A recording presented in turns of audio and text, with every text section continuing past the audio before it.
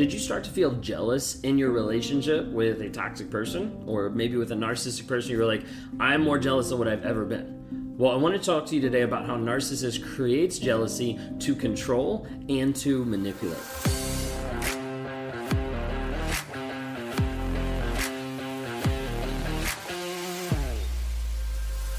If you guys are new here, my name is Ben Taylor. I'm a self-aware narcissist on this channel to provide awareness, growth, healing, and change. I'm the founder of Raw Motivations, the creator of the NARC app, and your guide in the 45-day Clarity Challenge that you can access at claritychallenge.net. If you like what you see here, please subscribe. And please like, rate, review, share, anything to help spread awareness. But hit that notification so you can see when we drop new videos, and you can also see when we go live on the platform to be able to answer questions and be able to help find you clarity in the confusion and the crazy making that you've been through. Well, today in talking through this aspect of jealousy, sometimes you'll be with a toxic person, you'll find yourself extremely jealous. You'll find yourself really confused. The emotions will be all over the place. You're like, what is going on? I've never been this way before. I've never interacted this way before. I've never been jealous in previous relationships. Why now? And it's because there's this aspect that narcissists learn over a period of time to manufacture emotions, to create a dynamic that confuses you and manipulates you. Oftentimes, narcissists will create that, and we're going to talk about that today. How narcissists create jealousy, what that looks like, and then also how to combat it. So stick around. The first aspect of creating jealousy. Sometimes this is the aspect that we talk about with different terminology of like triangulation, of pitting you against another person, of making it be like, hey, this person is better than you, you're better than them, like pitting you against someone. So there's this piece that like there's always like battle or like vying for attention. There's different forms, there's different levels of how it looks. But a lot of times they will try to develop someone to get to a place of like, hey, I'm getting more supply from this person, and then you up your supply, and then the next person, and it's all like anteing up. Like I want to be able to create jealousy because that creates this idea that you want or that you need me. So many times people get confused with this part, and it's hard to explain sometimes, but a narcissist is very good at taking a negative situation and flipping it around to be positive in their mind. Like, let me do something that provokes jealousy in you, and as a result, you start to work harder to be with me, and that makes me think in my mind, not the jealousy part, not that I created that, not all of those things, makes me think, oh my gosh, they love and they want me. Fills that admiration bucket that I'm craving for. A lot of times you'll see narcissists that will twist stuff around really easily in their mind to feel better about themselves. Well, how do narcissists actually manufacture jealousy? Like, what's that look like? So I'm going to be giving you a quick excerpt from the book Psychopath Free. If you guys don't have it, you need to get it, especially in dealing with narcissistic personality disorder, toxic people, psychopaths, sociopaths, anything like that. Very good, very helpful. And please check that out and get that. Psychopath Free by Jackson McKenzie. Okay, now it's talking in this section. This is the section about manufactured emotions. I want to read you an excerpt so you have an idea.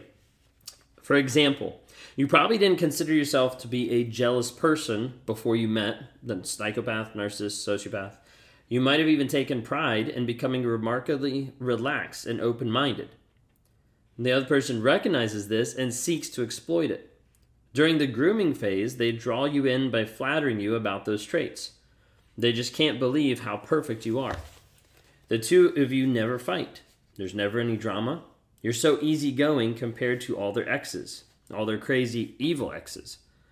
But behind the scenes, something else is going on. Psychopaths become bored very easily, and the idealization is that only fun until they have you hooked. Once that happens, these strengths of yours become vulnerabilities that they use against you. They begin to inject as much drama into the relationship as they possibly can, throwing you into impossible situations and then judging you for reacting to them. Most people would agree that jealousy is toxic in a relationship, but there's a huge difference between true jealousy and the psychopath's manufactured jealousy. Take the following two exaggerated conversations. Case 1. Boyfriend says, hey, my old high school friend is coming into town if you'd like to meet her. Girlfriend, no, why would you need other female friends? You have me. In this case, the girlfriend truly seems to have some jealousy issues that need to be addressed. Assuming the boyfriend hasn't abused her in the past, this is an inappropriate display of jealousy. Case number 2, boyfriend. My ex is coming into town. You know, the crazy, abusive one who's still completely obsessed with me. Girlfriend. Oh, I'm sorry to hear that. Boyfriend. We're probably going to meet up later for drinks. She always hits on me when she drinks. Girlfriend. I'm confused. Could we talk about this in person? The boyfriend. You have a problem with it?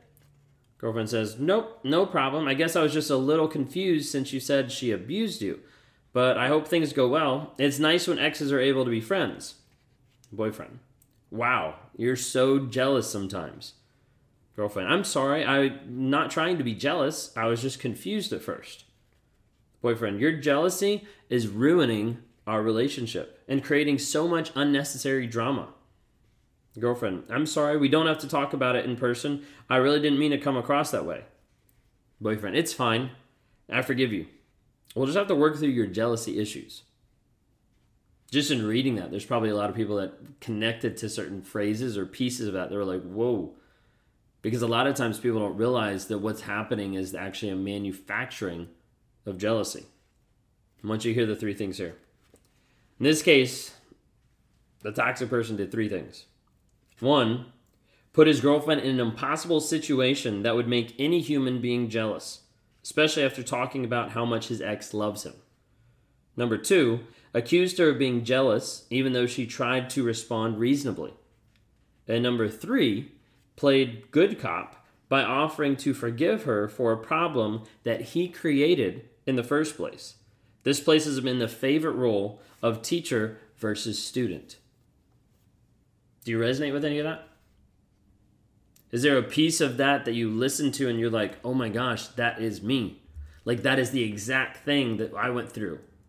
If so, leave it down in the comments.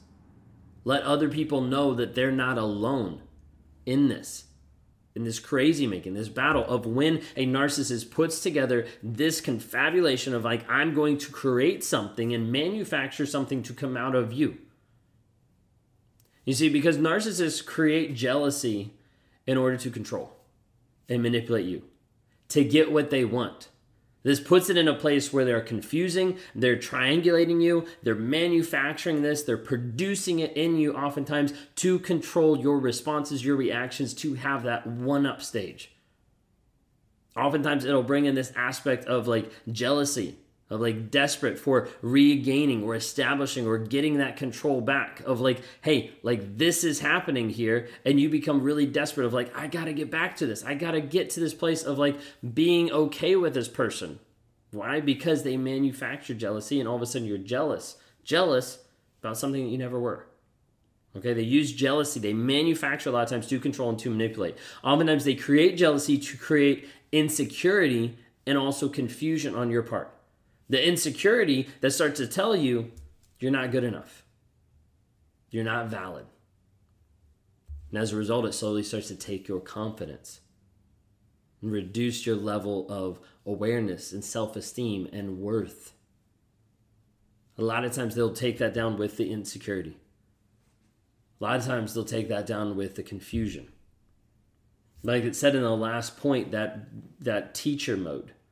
The idea of like, let me go ahead and teach you because you aren't smart enough to understand this. Let me go ahead and teach you. That is like the thought, sometimes the tone, sometimes the phrasing. Like it's the way it comes across of like, hey, you are less than me, so I need to educate you on how you're being jealous. I need to educate you on how you're not being a good enough person.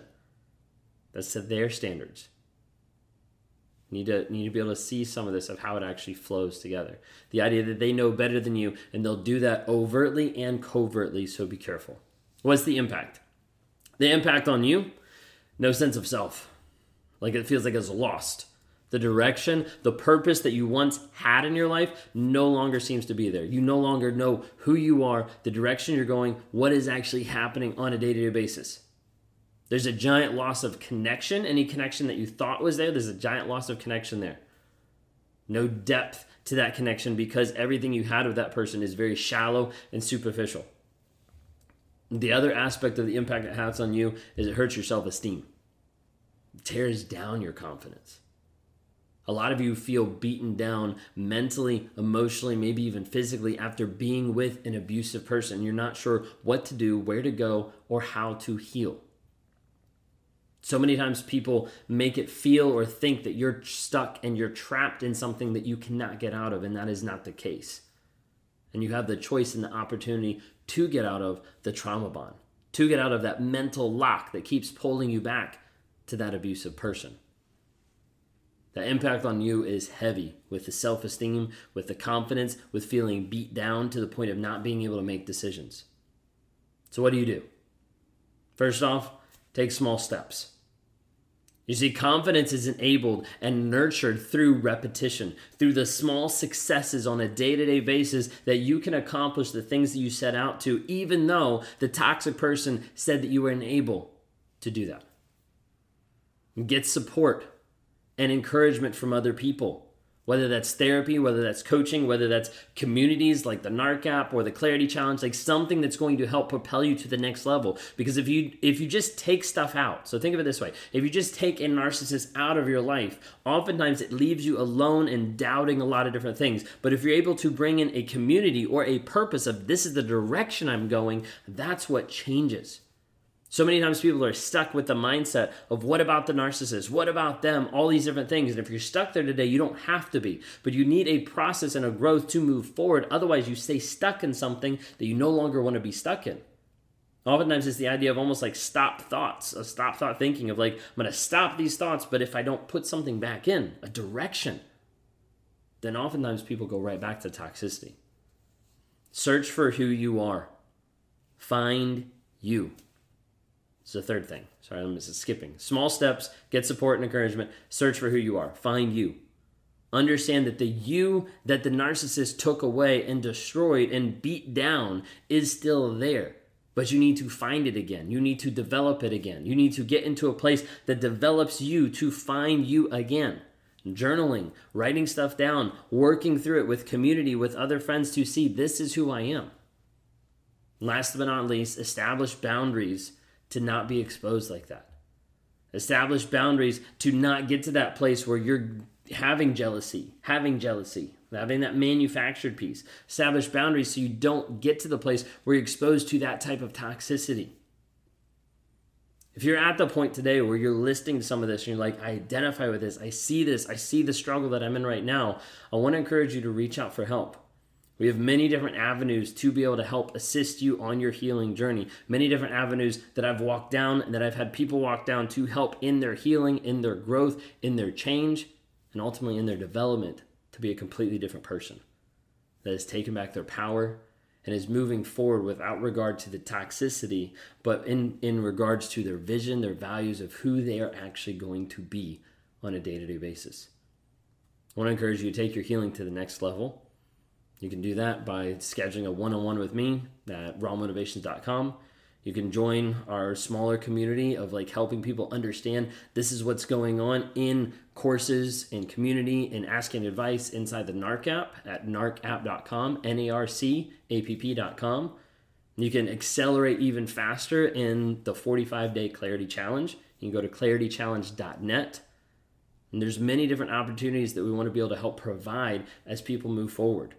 After you move through some of those, if that's something you'd like to do or partner with Raw Motivations, there's other options in our Thriver community to actually move farther past the abuse, but into the growth and development side that's going to help you maximize who you are and to glow up after you've been with a toxic person.